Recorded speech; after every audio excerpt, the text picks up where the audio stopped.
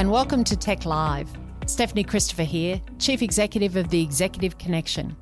Tech connects CEOs, executives and business owners to the world's largest business leader network. Stephanie, you know that song by Colby Calais? I do. You know the one where she starts strumming the guitar. And then says, Can you count me in? So I thought I could count you in. Perfect. Count me in, Leah. 1, 2, 3, 4. So our guest today is Martin Kayser, an executive coach, consultant and advisory board chairman. Martin's executive career has taken him through the UK, Europe, US, Australia and New Zealand. He's managed functionally diverse teams across multiple geographies for businesses engaged in technology services and solutions to the film, TV and broadcast industries. Interesting, we'll get onto that for sure. Martin's strength has been in developing highly engaged, high-performing teams supported by strong strategies and competitive tactics that differentiated those businesses in the market. Martin Kayser, welcome to Tech Live. Thank you, Stephanie. And today we're going to be talking about leadership across boundaries, which feels it gives us a nice broad frame for our conversation. First of all, I have to ask you, TV film industry, tell us about that. Well, it's pretty cool, I have to say. Yeah, good. But that's what I was expecting. What was the coolest thing about it? Oh, look, from the perspective of supplying services and solutions, it's always behind the camera. Yeah. So in many ways, it's an industry and a role that is the same as many, except that your clients are really cool people normally, doing really cool things, and you get caught up in them achieving their cool goals, which is doing great films, great TV, and supplying equipment to them, and they come to you and they say, we've got this great idea to do something, and maybe that technology doesn't really exist right now, and they'll want to partner with you to come up with it. So in a small way, you get involved, very much behind the scenes. And then when you see it on a big screen or you see it on a TV, and you can say to your family and friends, hey, we were involved in a little way in bringing that onto the screen. So, yeah, it's fun. It's really cool. And can you give us some of the outputs that you've been involved in? Oh, lots. I guess the most recent one is we went when I went to the UK to be the CEO of a company, a European-based company that develops high-end technology for the film industry, cameras, lights, lenses. Action. Action, that's it. And the company and us took a huge leap and developed a very, very high-end camera system that cost a lot of money to develop because it only was in small quantities, hoping that we would find a market for it. And we had an idea that the market would be a certain thing, that this camera would be used on big films, but just for small sections of those big films, the really big visual effects scenes. And then they'd wheel it off and bring on another camera to do the drama and the dialogue, and everything else. And we developed this technology over a number of years. And on the very first production it went on to, an Academy Award-winning director and cinematographer shot on the very first scene, and then looked at us and said, this is a wonderful drama camera. We're not going to give this back to you. And we looked at each other and we thought, well, the last 3 or 4 years of development, we sort of got this wrong. It's actually not just going to be used here. It's going to be used throughout the whole film, most likely. So it was a happy accident. We developed it, and it's then went on to shoot its first film that it was used on was The Revenant. Wow. Lots of drama. Lots of drama, and has shot big visual effects films, lots of Marvel films and Disney films, and has been a real success. But it goes out to show sometimes that you do all your planning, all your thinking, all your market research to come up with an idea, and then you develop it, and then you release it, and you go, oh, well, it's not quite what we thought it was going to be. Boy, that's a whole other conversation, Martin, for another time, talking about startups or that whole idea of build it and they will come, involve the customer, involve the customer, involve the customer. Very interesting. Yeah, it's great. And so that camera, I'm assuming, lives on, or is there a next iteration of it? It lives on and will continue to live on because it's been very successful. And I think I can say this, I'm not sure, but Baz Luhrmann is currently in production in Queensland for on Elvis. a film, Elvis, with Tom Hanks and Baz is using a wonderful female Australian cinematographer called Mandy Walker, who has got a number of credits to her name, last one being Mulan, and she's using this camera for Elvis. So Wonderful. It's here in Australia right now. So watch out, everyone listening, for Elvis and the camera effects and Martin. Martin's in some small or, in fact, probably large way responsible for them. So, tiny way, but watch out for Mandy. All right, watch out for Mandy. Oh, what a great intro. So let me take you then to you moving to the UK into the CEO role of that organisation. And I think you've told me before, Martin, that you were an experienced CEO at the time, and there was something there about the boundaries when you hit that role that became obvious right from the beginning. Do you want to tell me about that? Well, I've been a CEO in Australia for 12 or 14 years, and then had an opportunity, responsible for the Asia Pac region of a large multinational company based out of the US. So the people that I was responsible for were mainly in Australia and New Zealand. And then an opportunity came up to run a global business based out of Europe. And it was exciting. Part of it was the technology that we were going to develop. Part of it was getting your hands around, a global organization and really building it into something more special even than it was, which was the challenge. So I got on the plane and went over to the UK, and I felt pretty confident about what needed to be done and how to go about it. And you were born in the UK? Born in the UK, so although they saw me as an Australian now. Yeah. Yeah. So you can't win that one. No, never. But the thing that I then really did underestimate the power, but also the challenge of bringing a team together, specifically leadership teams, across boundaries, which I hadn't really done before in my previous roles, and boundaries being geographical boundaries. So we had 15 offices across Europe, the UK, and the US. So time zones then? Different time zones, different languages, different cultures, different histories. Some of those businesses had been acquired over the years. Some of them were businesses that were organically grown from within the company. And this is a privately owned company for the last 102 years, based out of Germany. So it wasn't just a language issue. It was a multitude of issues. And these offices had largely reported directly back to the headquarters. And the challenge in the role was to bring those businesses together under the umbrella of this division that we were creating. So they were now part of a team together. And they had been. It had been sort of a loose confederation of businesses that knew each other and had worked with each other. But this was formally bringing these businesses together under one roof.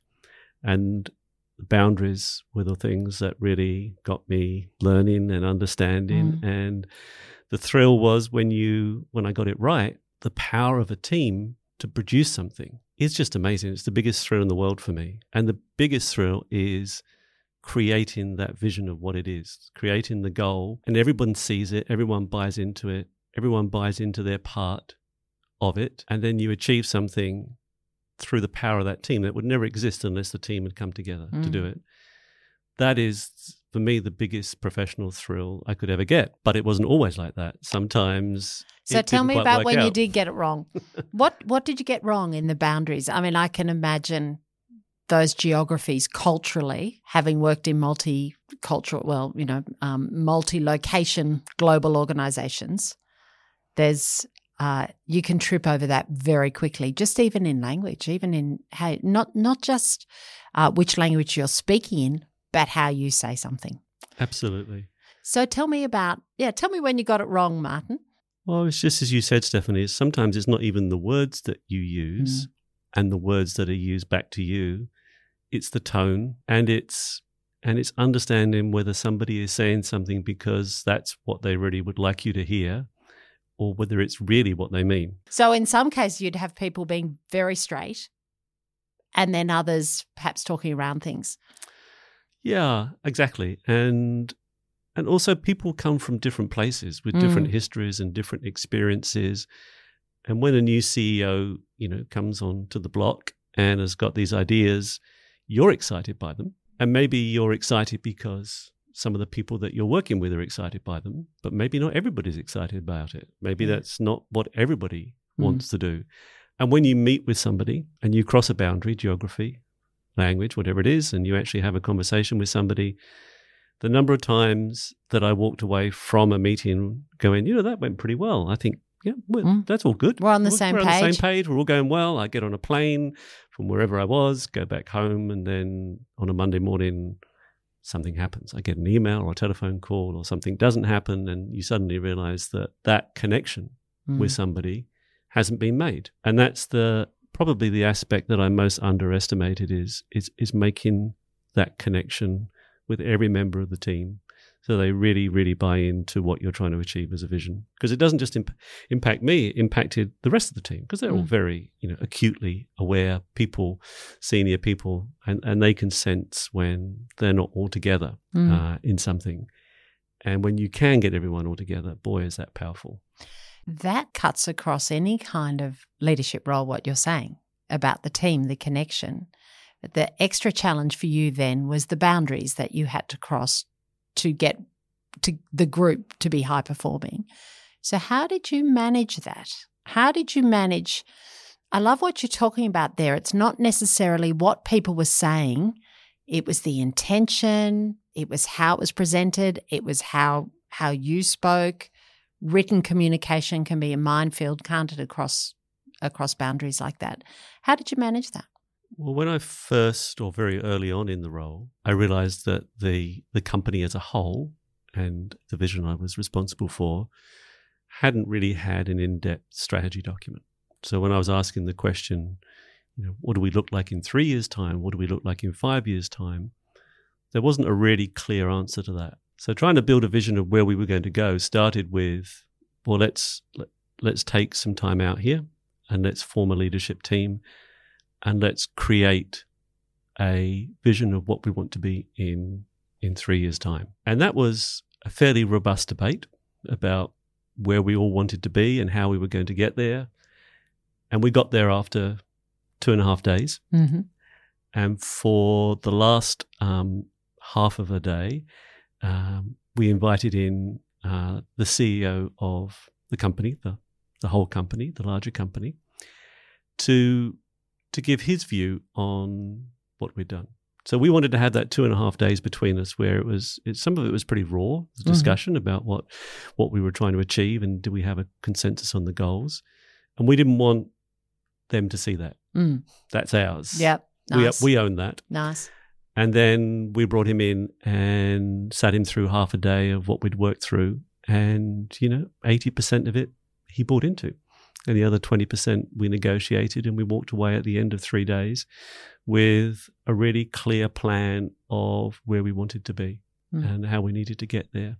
And whenever things got tough or hard or we were losing some of that connection with the leadership team, that was something we could always go back to. That was a fundamental vision that we had in our mind. And sometimes, I'm a visual person, I guess, coming from the industry that I'm in.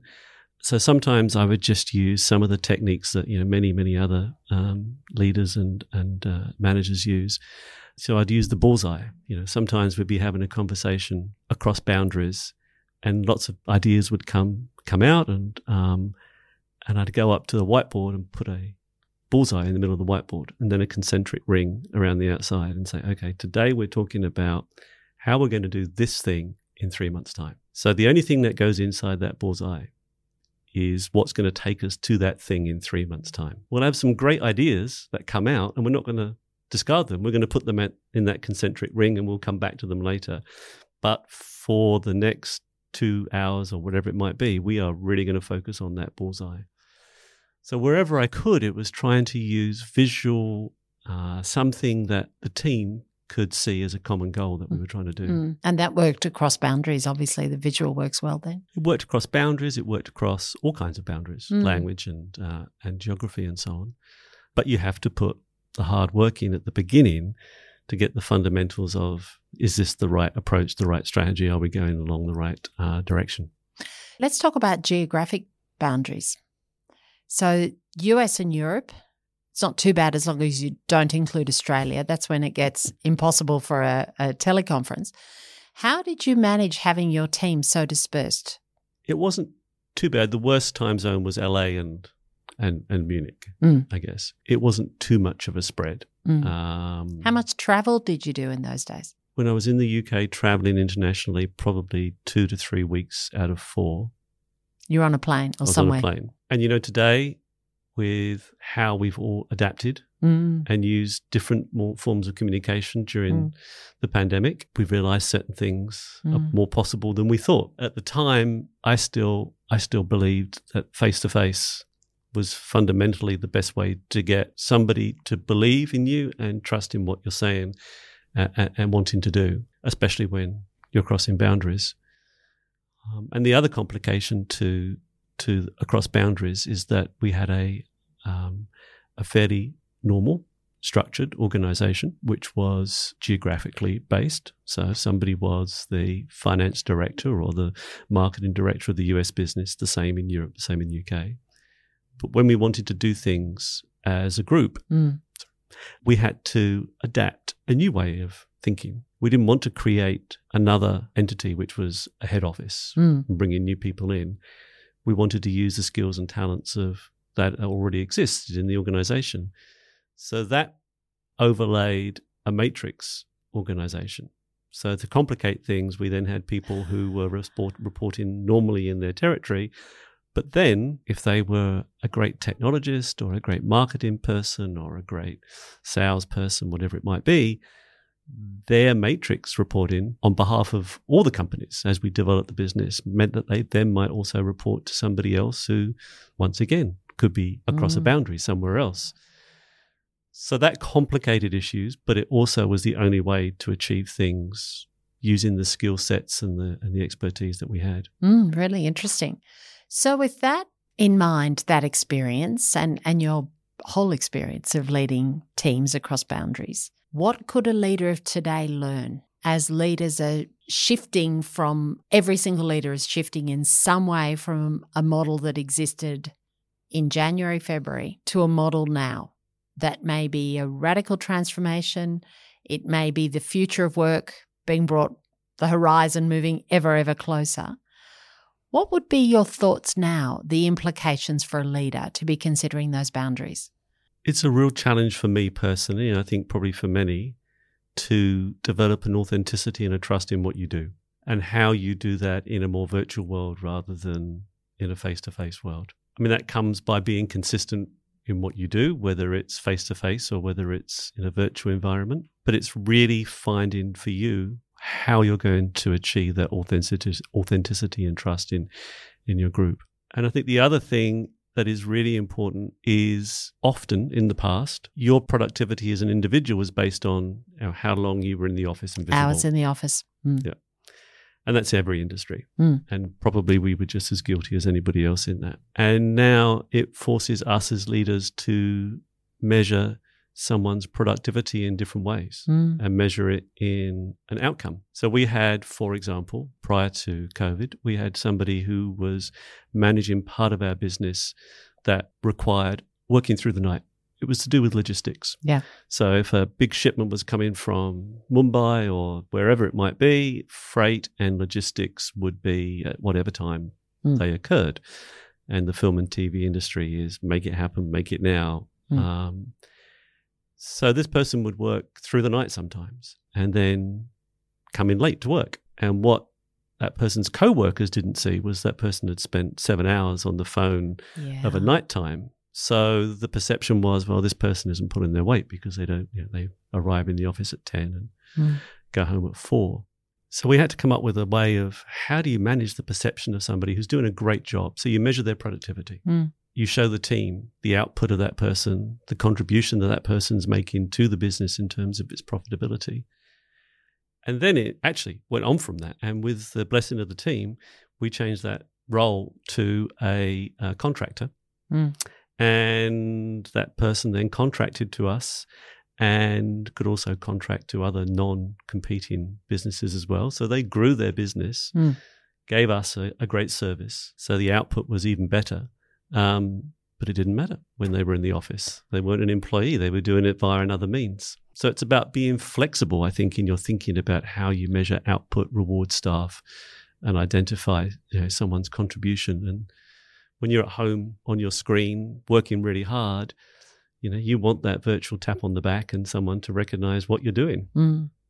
Yeah, the same rules apply, but it's been interesting as a leader through the last 7 or however many months it is now, that's changed. That's just changed automatically. People aren't, that kind of underlying politics is gone. So-and-so's working hard or not, or they're in or they're not, or they're leaving early or they're coming in late. That's gone because no one knows. And the way of measuring output now is through systems that actually bring with them far greater transparency anyway. Because if someone's leaving at 4:30, you don't know what they've done if you were thinking they should be there till 5. But if you've got reporting and systems that show what everyone's working towards, then it's actually so much better for culture and accountability at the same time. Absolutely. And efficiency. It's really interesting. What other lessons from your time as a CEO, working across all kinds of boundaries, that you think could apply to the CEO or business owner right now?